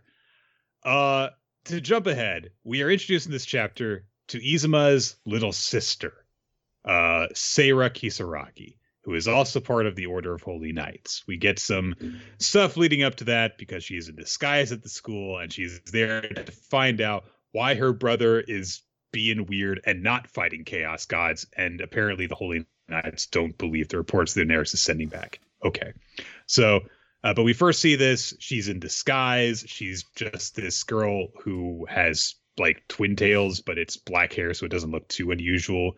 She's also got the wrong school uniform on, but she's doing centrifuge. She's in disguise. No one will be able to tell she's not completely normal. Rue's immediately like, she looks like she's wearing the wrong kind of uniform to go to our school. Oh, well. Sarah expresses interest in the occult club. So Rue's like, oh, good. I could recruit a new member. Awesome. And Sarah says, by the way, what kind of stuff do you do at the Occult Research Club? And Rue immediately is like, it's basically like a petting zoo with Chaos Gods now. Yeah, we play with weird creatures, I guess. But, it's a really chill club. It's a nice place to hang out. You can call me Ruru. What's your name? Sarah's vanished because she recognized Ruru Miyagi's name. Da-da-da. Then we get to my favorite moment of the chapter, which is Magu playing against Izuma at Othello, and somehow Izuma has one white tile on the entire board, and Magu has filled up everything else in black. So he's saying, "I have plunged all the world in darkness except your defeats." So Izuma says, "No matter the situation, I will fight to the end. I will not give up when I still have a chance." So he captures one tile, and Magu immediately captures two back and takes the entire board.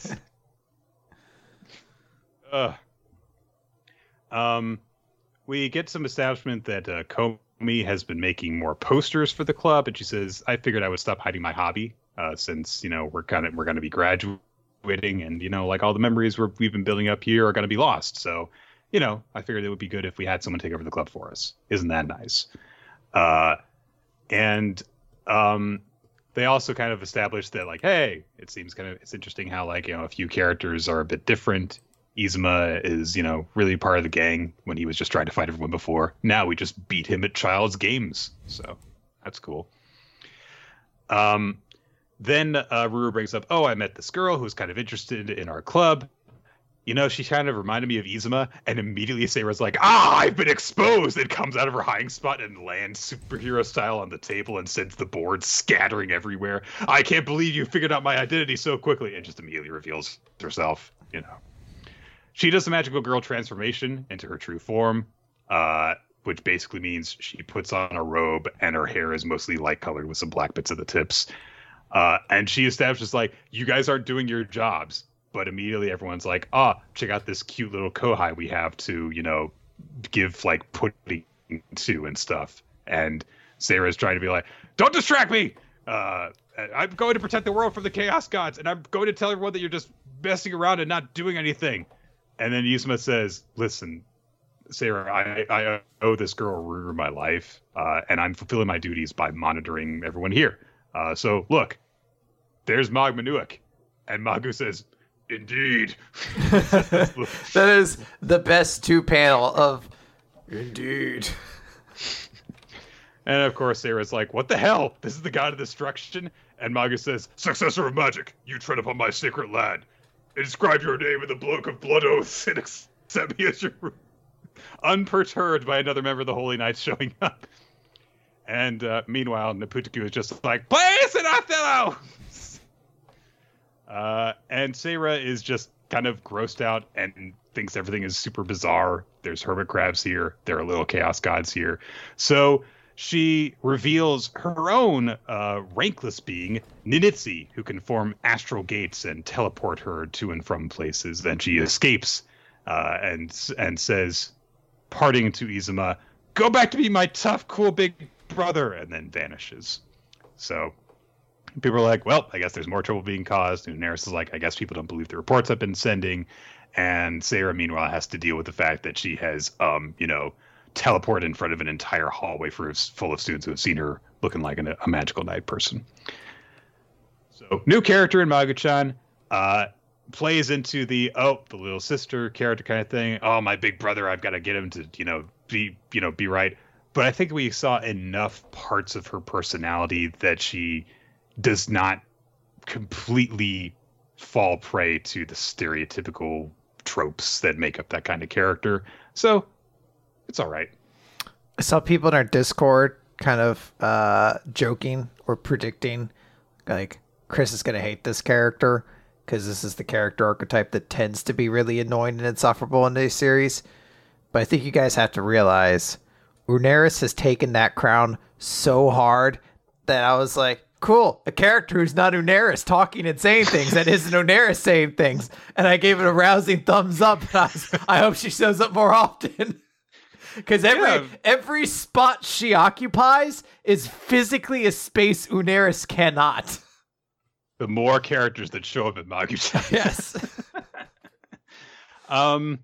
I honestly do think that she could be annoying. We have seen characters like this of like, oh, is the little sister who's going to just be upset that a character has experienced character development over the course of the series.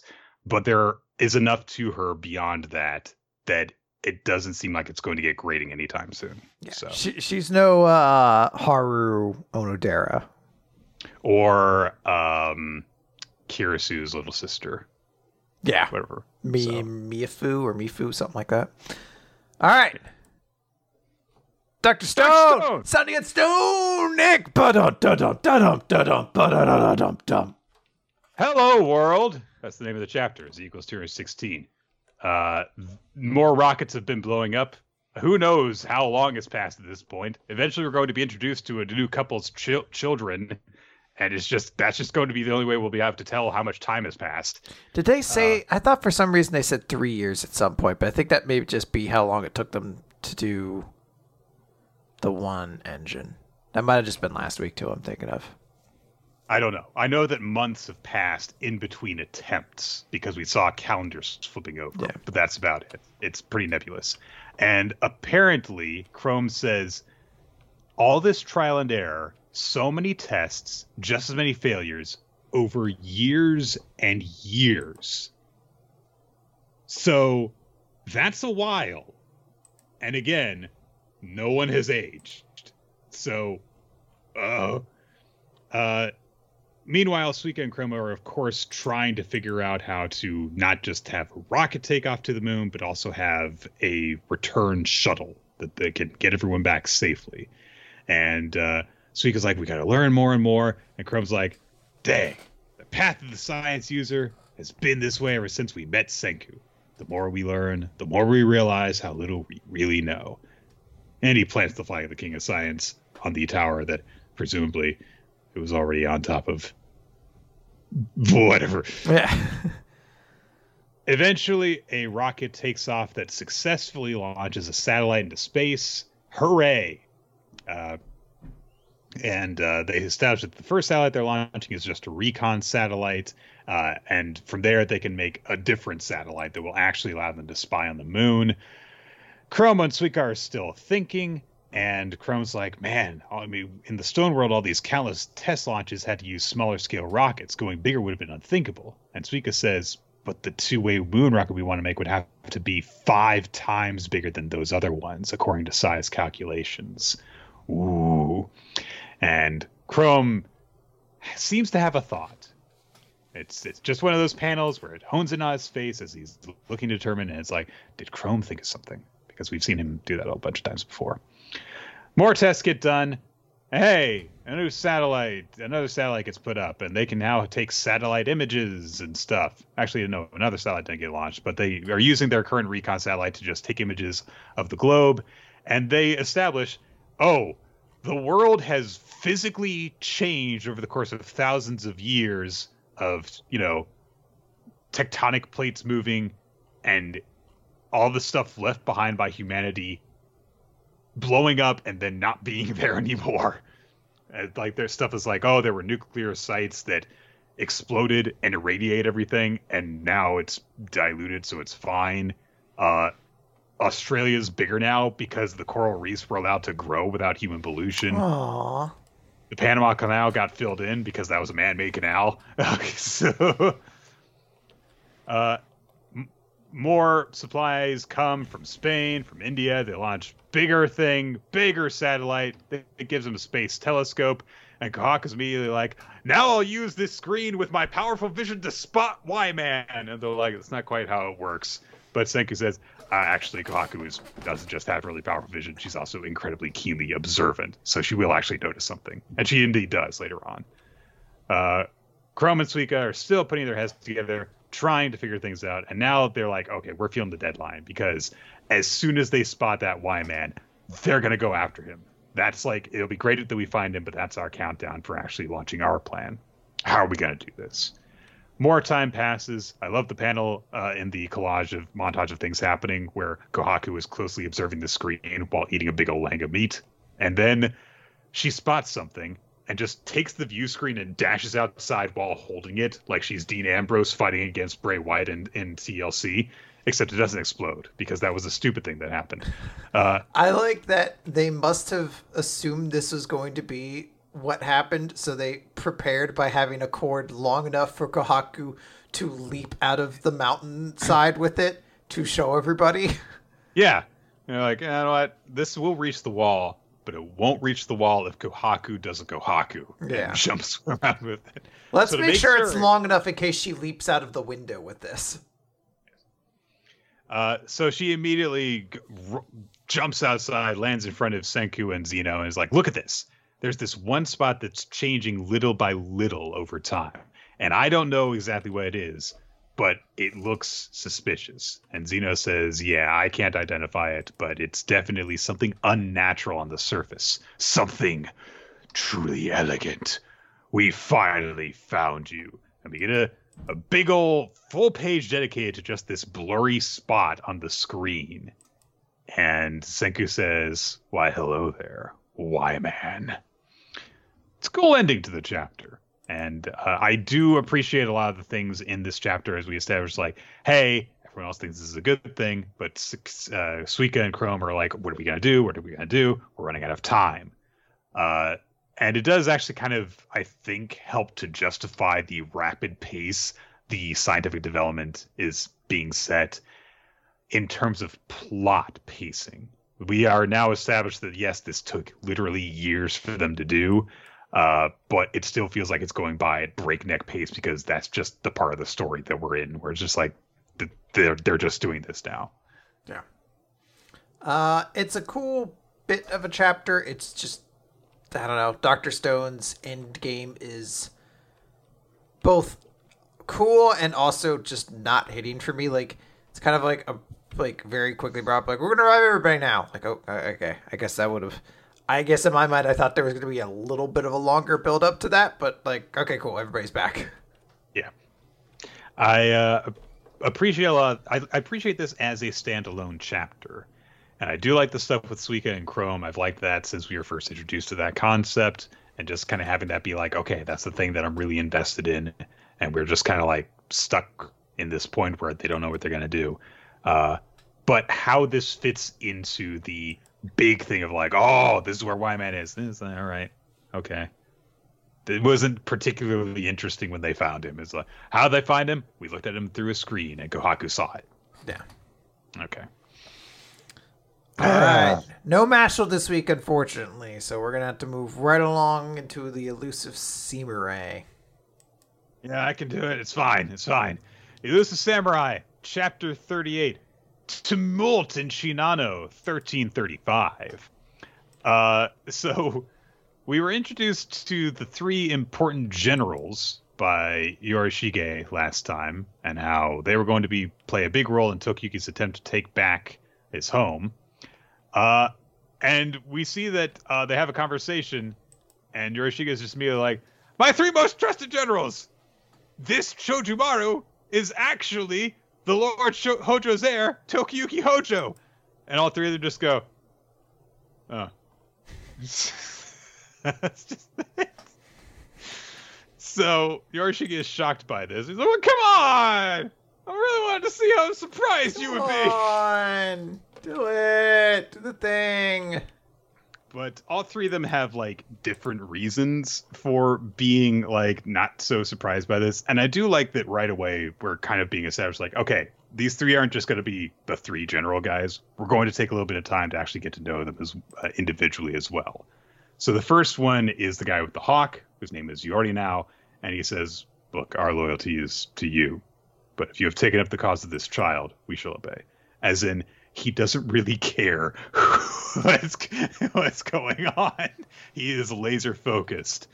The burly guy with the the Ofuda going down from his headband is named Shigenobu, and he just finds this amusing. And he's like, "Oh, well, sorry for making you pour my alcohol before, because you were like a manservant in my eyes."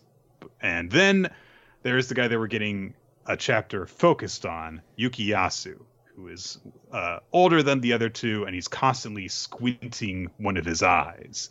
And he's very, kind of friendly and clever with him. He says, like, "Hey, you must remain the apprentice Chojumaru until the moment of your reveal. So I will treat you as such in the presence of others." Okay? So, he's friendly about it, but he's also like, "Hey, we gotta be smart about this." So Tokiyuki is like, "Hey, these guys are, I've got a good impression of them now. Like they are, have a great trusting relationship with Yorishige that's clearly been established over a long time." Then we get a little bit of a reminder as we cut over to the Kokushi that he is an asshole, as he's just killing a dude and his wife just cuz, after he has already tortured them for information. And after killing this hopeless man and hopeless woman who are unarmed and in a cage, he turns to Ogasawara and says, "You have instructed me well. Have my skills improved?" And he's like, "Yes, Lord." "You have literally been shooting fish in a barrel." Cool. Immediately afterwards, as the Kokushi is like, "Yeah, gonna go kill those guys." Immediately Ichikawa says, "So how's his archery?" Oh my god, he sucks so much. He's real bad, actually. I know that shot initially made it look like he was kind of cool. He's really not. It's really not. And we see that he is planning on actually just launching an invasion to actually subjugate all the Hojo sympathizers in the land. So he's going to bear down on everyone. And there are three forces of resistance that he's going to be dealing with in three different parts of the region.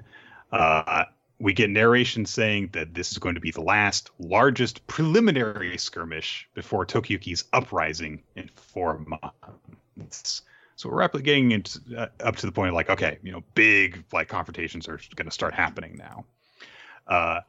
Yorishige talks to all the elusive warriors together and says that their mission is going to be acting as Denrei, who are messengers who must race from battlefield to battlefield conveying reports, because there are these 3 different locations the battles are going to be taking part in.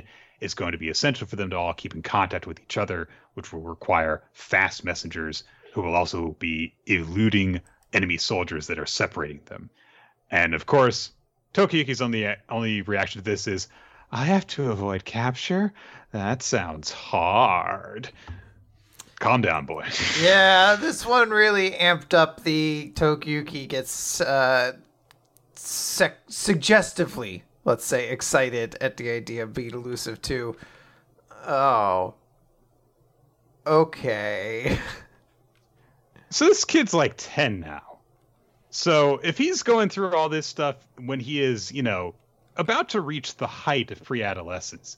Does that mean that, like, when he gets married later, the only way he's going to be able to sire children is if his wife chases him around for a while first? Like, is that what we're going to have to do? Chase him around with a chainsaw, I should say. It's got to be life-threatening chases. So, all right, we're trying to conceive. So I'm going to release the hounds, and you have to slather yourself with honey first. And at the end, we copulate. Each of the three generals is going to be acting as, the leader in one of these places. And so Yorishige says, you're going to visit these three areas. You're going to learn about my right-hand men. And the first one that they're going to be dealing with is, as I said before, Yukiyasu. So they go out to Fukashi Fort, which he is in charge of, and Tokiyuki arrives. He is, a messenger, and this magistrate who meets him, Inukai, says, "Oh, you must be the one everyone's talking about." And Tokiyuki at first is like, "Oh, people are talking about me? Cool. Yeah, they say that you excel at escaping the shrine and you dart around the battlefields naked." That's a part that normally isn't there. So, of course, Tokiyuki's upset about this. And Gemba's like, I mean, that's not too far off. So Tokiyuki wants to know how the battle is going, and Inukai says, yeah, it's kind of weird because Uno-sama's reinforcements are few in number but ferocious. They'll never let Ogasawara's army near this fort. And they say, he's a formidable presence. I wonder what he's like. He's a top general in the Suwa sect who has performed countless feats of martial prowess. He's even impressive off the battlefield. He's always dignified and composed. The shrine maidens are head over heels for him. He is kind and considerate to all. But the other warriors hinted at something more. They said, you still don't know the half of it. So, at that moment, before they can get any further information, Uno, Yukiyasu, shows up and he addresses Tokiyuki and says, you should inform my lord that the fort shall be fine and will not fall as long as I am here. And everyone's like, he's so cool. Yeah, he's looking at him with he's polishing his sword. He looks all confident. Yeah. But at that moment, the gate is breached. And so, of course, Uno has to jump into action and repel Sadamune's forces. And he's like, okay. So the force we repelled before was just a diversion, but I'll deal with it. Tokiyuki gets worried, but he says, but Chojumaru Dono, have you ever known a woman? And Tokiyuki's like, what are you talking about? What's happening here? And Kojiro says, we're only 10. I mean, someday we'd like to grow up. And it was like, me neither. And Kojiro's like, so, what? Why are you telling us this? And Uno says, I have not known a woman either. And it's not just the things he's saying. It's the fact that he is saying this like it's the coolest thing in the world. As he finishes polishing his sword, and you see the light glinting off it, that he's not just squinting his eye, he's like missing that eye. From a battle, no doubt. But in this moment, all the elusive warriors are just staring at it with the same shocked, beady-eyed expression, like, what the fuck is this guy talking about? And Uno says, I'm defenseless to their charms. When they speak to me, my blood rises in turmoil. Even in the company of the shrine maidens, my heart pounds and my body burns. Why is he telling us this? And I use that heat in the service of Suwa Myojin. My blood boils for women, but I pour it into bellicosity backed by muscle. I burn and pour and perfect. Thus I have honed myself for decades. When a warrior of Kamakura remains pure until age 30, he becomes a lord of carnage. And all the invaders come through the gate, and he does something and cuts all of them down in one stroke. And all of the elusive warriors go from, why is he telling us this, to, again, he's so cool! This is literally while you were engaged in premarital sex, I practiced the blade being brought to life. This dude is literally like, while you were having sex, I became a lord of carnage. And then he murders his way through a scene. This reminded me. I listen to a wrestling podcast, and they occasionally do reviews of books written by wrestlers or about wrestlers. So they covered Ryback's horrible self-help book, and he talks about the benefits of abstaining from masturbation. Just what I always wanted to hear Ryback talking about.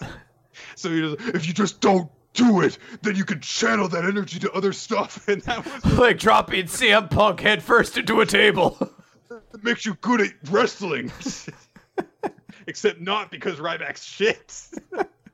Every so often, I go back to listen to like the CM Punk interview with Colt Cabana where he talks about that story, and it's played with the scene he's talking about where he's like, I don't want to fucking work with Ryback. All right, fine, I have to work with Ryback.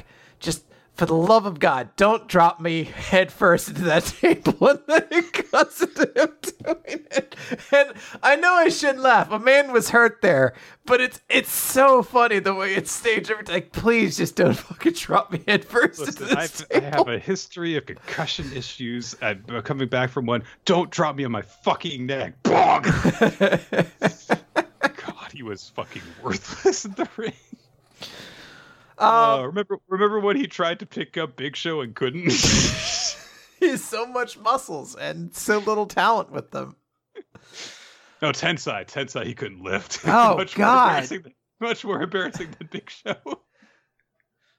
Oh, God. Anyway, yeah. Don't masturbate, kids. It'll make you kill people better. Yeah. Interesting chapter. I'll say that. It is an interesting chapter. Yeah, I don't really know how to react to it because it's so what it is. So yeah. All right, Black Nick. Clover. I will take over for a little bit as we talk about Black Clover, page 311. Make it home alive. So, we open the chapter Xenon and I wanted to call him Asta. It's though. Yuno and him are clashing, and Xenon is thinking, even at our first encounter, I said something like myself and you. What made us different? As he's been slashed to half, and Yuno says, I don't know. I haven't become the Wizard King yet, so my plot point isn't done yet. And Xenon thinks about, I want to call him Wrenchman. I think that's his name. Who is like, we're going to be rivals one day. Let's see who becomes commander-in-chief. And the answer is none of them, because this character is dead, and it looks like Xenon's dead too. And suddenly... Well, we don't see him completely die, but he is falling in two halves, Darth Maul style, down a pit. And unless a sequel many years in the future comes out that reveals, no, he's alive, and he's going to appear in Obi-Wan spider legs movie. Hey, those were in the comics first. I don't care where they started from. They were always stupid. I'll note that. I'm going on the record. It's my 7th most controversial Star Wars opinion.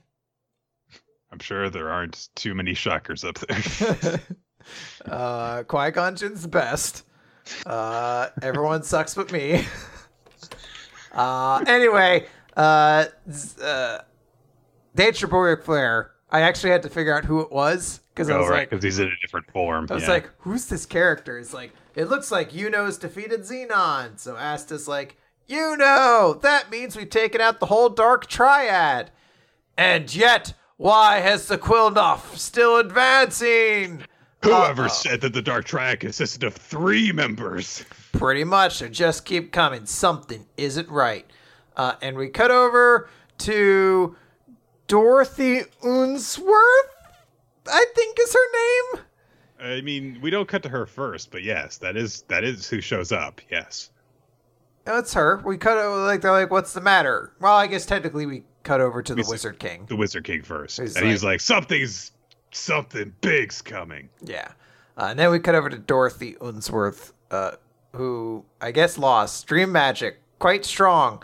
It would be if the devil's power hadn't made my magic capable of infecting intangible concepts. And it's Morris, I believe? The evil doctor. Now he's been infested with Lucifero. And then Lotus, I believe is his name, has lost an arm. And that may or may not be significant depending on the things he has been pre-established to do. I presume he uses both hands, but I do not know. This character is still a mystery to me.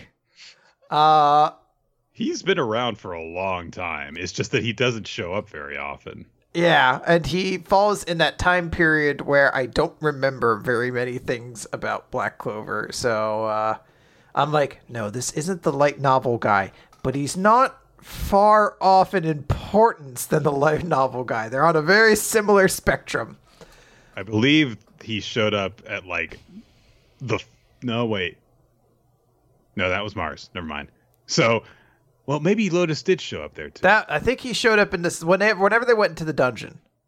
Yeah. Supposedly, where Asta got his first sword for no reason. Yeah. Supposedly that is where he shows up. I don't remember it, but yeah, I believe it. Anyway, it looks like he's getting his ass handed to him. I guess he was evil, but he's not. I don't know. Anyway, Morris has Lucifero now, so we even see Lucifero being like, "You're a more reasonable fellow, unlike Dante, because he's dead. And fuck him." And Megicula has been outfoxed, but that devil made for a good lab rat. The second gate will open now. Once it does, I'll be able to emerge. And as long as we have Yami and Vengeance, the gates to the underworld will open. And this is the best seat in the house. So Morris uses his modification magic to fuse two devils together into a horrifying monster. And Lotus says, "I really loathe this. Ordinarily, I'd be making a break for this," which I presume, because that could or could not be a pre-established character trait of this character. He did run away from fights. Yes. There you go. But he says, "I can't cut and run, can't die either." And he's thinking about a bunch of people, presumably a family, which again, may or may not be a pre-established fact about this character. He could have a gimmick. Say, "I'll make it home alive, back to my family." But so it would be kind of weird if he was thinking about an entirely different family that he wasn't part of. He's thinking about the stock family in the photo frame he bought. And he's like, "I got to make it home to them." He's just kind of crazy. He doesn't actually have Which could be a character trait of his. I don't know. It's equally possible. I mean, let's be honest. Would a woman like that marry a guy with a mustache like that? Yeah, that is a good point. It looks like Lotus is going to be killed, but suddenly we zoom in on Yami, who twitches, and then crash! It's the Black Bulls. Most specifically, it's Vanessa, Gray, Henry, Gauche, and Gordon. I remembered them all. I'm very proud of myself. Hey. They're there to hopefully stop to save Yami and stop the Quilpaffa going off. I cannot believe that the guy that is just the fourth devil is just the guy that I was like, why are we focusing on this guy at all earlier? That's the random scientist dude. Oh, he's the real evil. We know so little about him. Well, I think we're going to get the actual fourth sibling that we saw teased before. This is sort of like because it is in my mind. I was like, this does seem like this like the rest of the Black Bull should do something in this arc that very well could be the final arc of this series. So it seems like this is a place for maybe those characters and hopefully Zora to show up and do something. Well, they're allies with the Heart Kingdom. They're going to defeat the ruling class of the Spade Kingdom, and they have control of the throne of the Diamond Kingdom. So I think we're good. Yeah, wrapped it all up. We got all the suits. It is kind of an odd thing to know, like, okay, well, the three ones that we started off with have been defeated now, presumably. And while I wasn't completely happy with how some of those fights turned out, those were the ones that we had been given reason to care about. And now it's just kind of like, well, here's another one. And now another character is going to fight them. And I don't know. I feel like there's going to have to be a lot more legwork that's going to be done for me to care about if that fourth sibling shows up. Yeah. Because but I haven't seen them do anything so far to care about who beats them or how. So. Yeah, I agree. Yeah, Lotus showed up. Let's Set sail for One Piece, chapter 1030, echoing the impermanence of all things. A great chapter title for a chapter in which a bunch of people are confirmed to not be dead. Yeah, pretty much. Death means nothing. So, I actually love the way that this opens, because Apu is having a confrontation with X-Drake while the numbers are looming in the background, being all big. And Apu says, "I'm guessing that you're a Navy spy, but that doesn't matter at this point." Pretty much. And he essentially just says, like, look, do you really want to try and fight Kaido? I mean, by the time that the battle is over, the winner's going to be a Death Door, whoever it is, and finishing off is going to be really easily. We're not actually aligned with anyone here, so why should we bother fighting each other? And X-Drake says, "Ever enough. What makes you think I would trust in you anyway?" And Apu says, "Let's not get into an argument about who's more trustworthy." That's a fucking good point. That is true. No, I'm actually working for the government, guys. Like this fucking triple spy that he is at this point. But Apu's just trying to bring up the point of, like, look, I'm just telling you something that I think would be beneficial to both of us, and you're not going to get another opportunity like this. And also, I have these 3 big guys who are going to beat you up if you don't say yes. So Apu is like, he saw what happened last week. He's like, this is an opportunity for me to not be the lamest member of the Supernovas. I have to take it. I can't get into a fight. I have to just try to do something different and interesting. And unbelievably, he cleared that incredibly low bar. Yeah. Like, he saw it, and he didn't trip over it, and he didn't come close to tripping over it. He took a nice little hop. Yeah. He cleared it. So, I mean, he got a little bit arrogant, but he did clear it. So. Yes. So, we cut then to Usopp and Nami's group, which has, Tama and Komachiyo, her big lion dog mount thing, and they are running away from one of the many fires that are inside the palace. Usopp suddenly goes, "Ah! A freakish monster!" But it turns out it's Kinemon's legs. Mm-hmm. Okay, so Kinemon's legs are running around, and because it is his legs, they have to talk through his butt. This is established to be a thing. Not like Fairy Tail. Yes. But through his actual butt. This is an established thing. Kinemon has the power of ventriloquism through his farts. So he has to make poo puns while he's talking.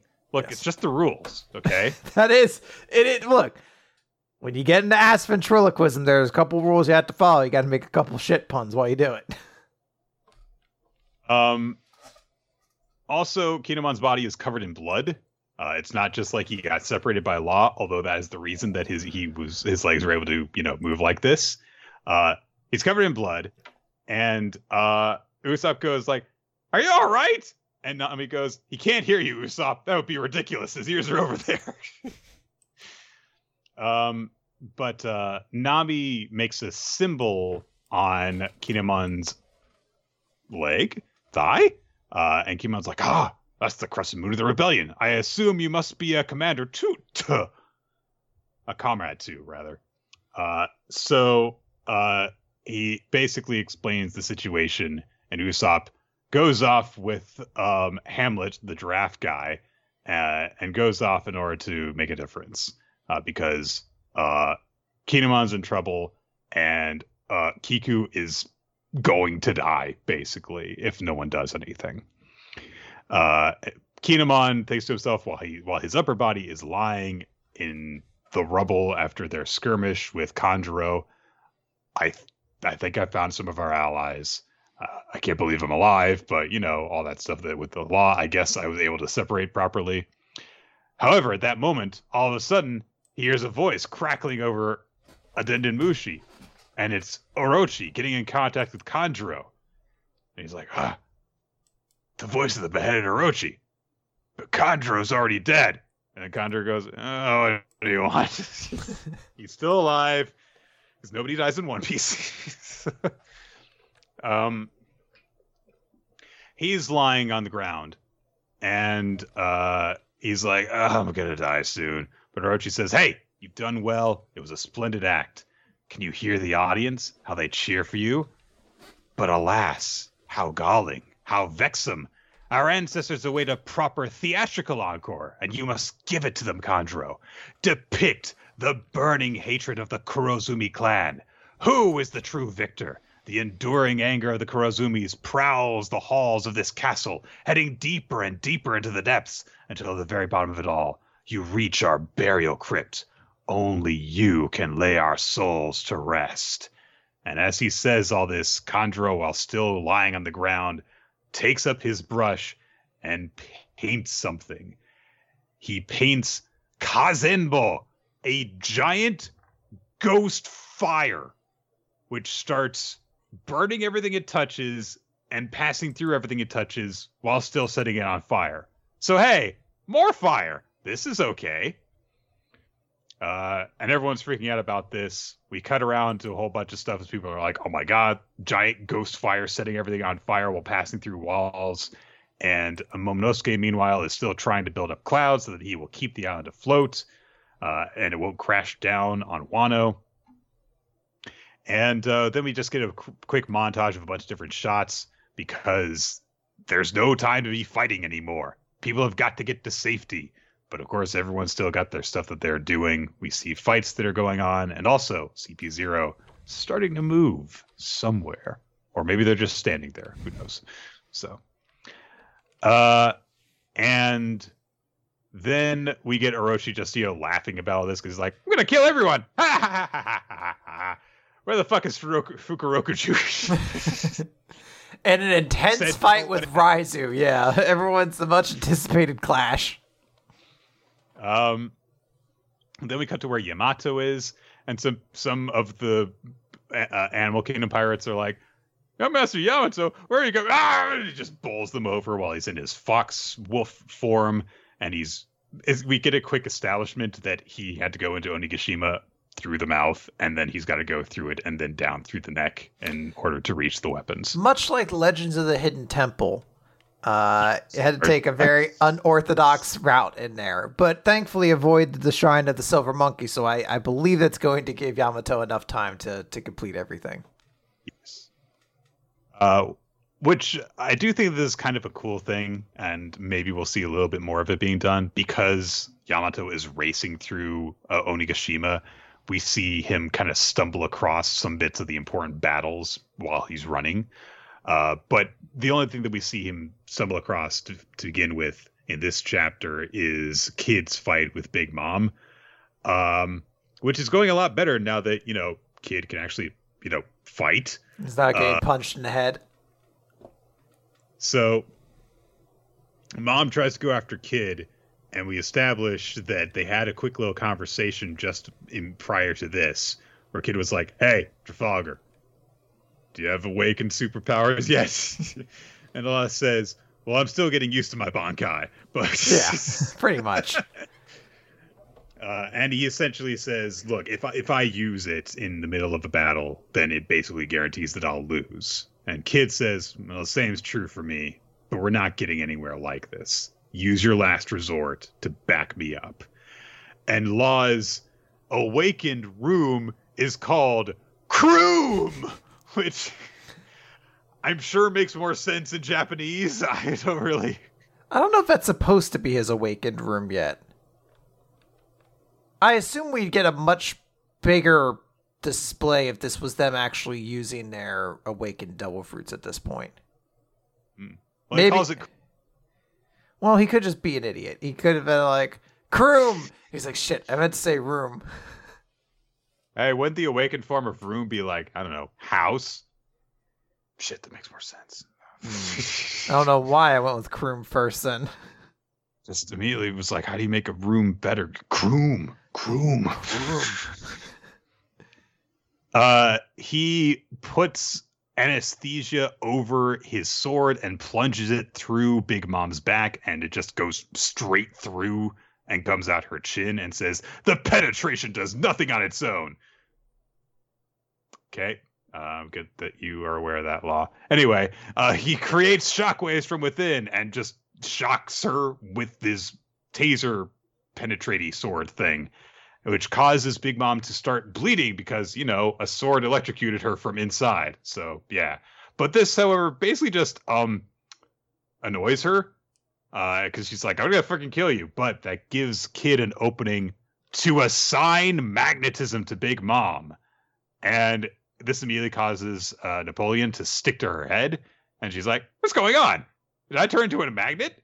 And immediately, everything metal in a pretty good area just immediately starts piling into Big Mom because she's a huge magnet now.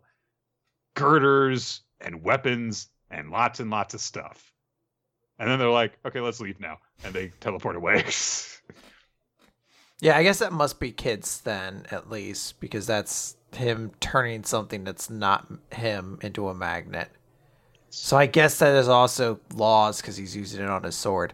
It's weird how those are portrayed because it is like these are the second and third times we've seen an awakened Paramecia fruit, and like the first time was Doflamingos, which was this huge grand thing. So I was like, I just assumed the next times we'd see it would be equally as grand of a scale. And I mean, it's a cool attack, but like if that's the way Big Mom goes down, I'd be pretty bummed. Yeah, well, we'll see.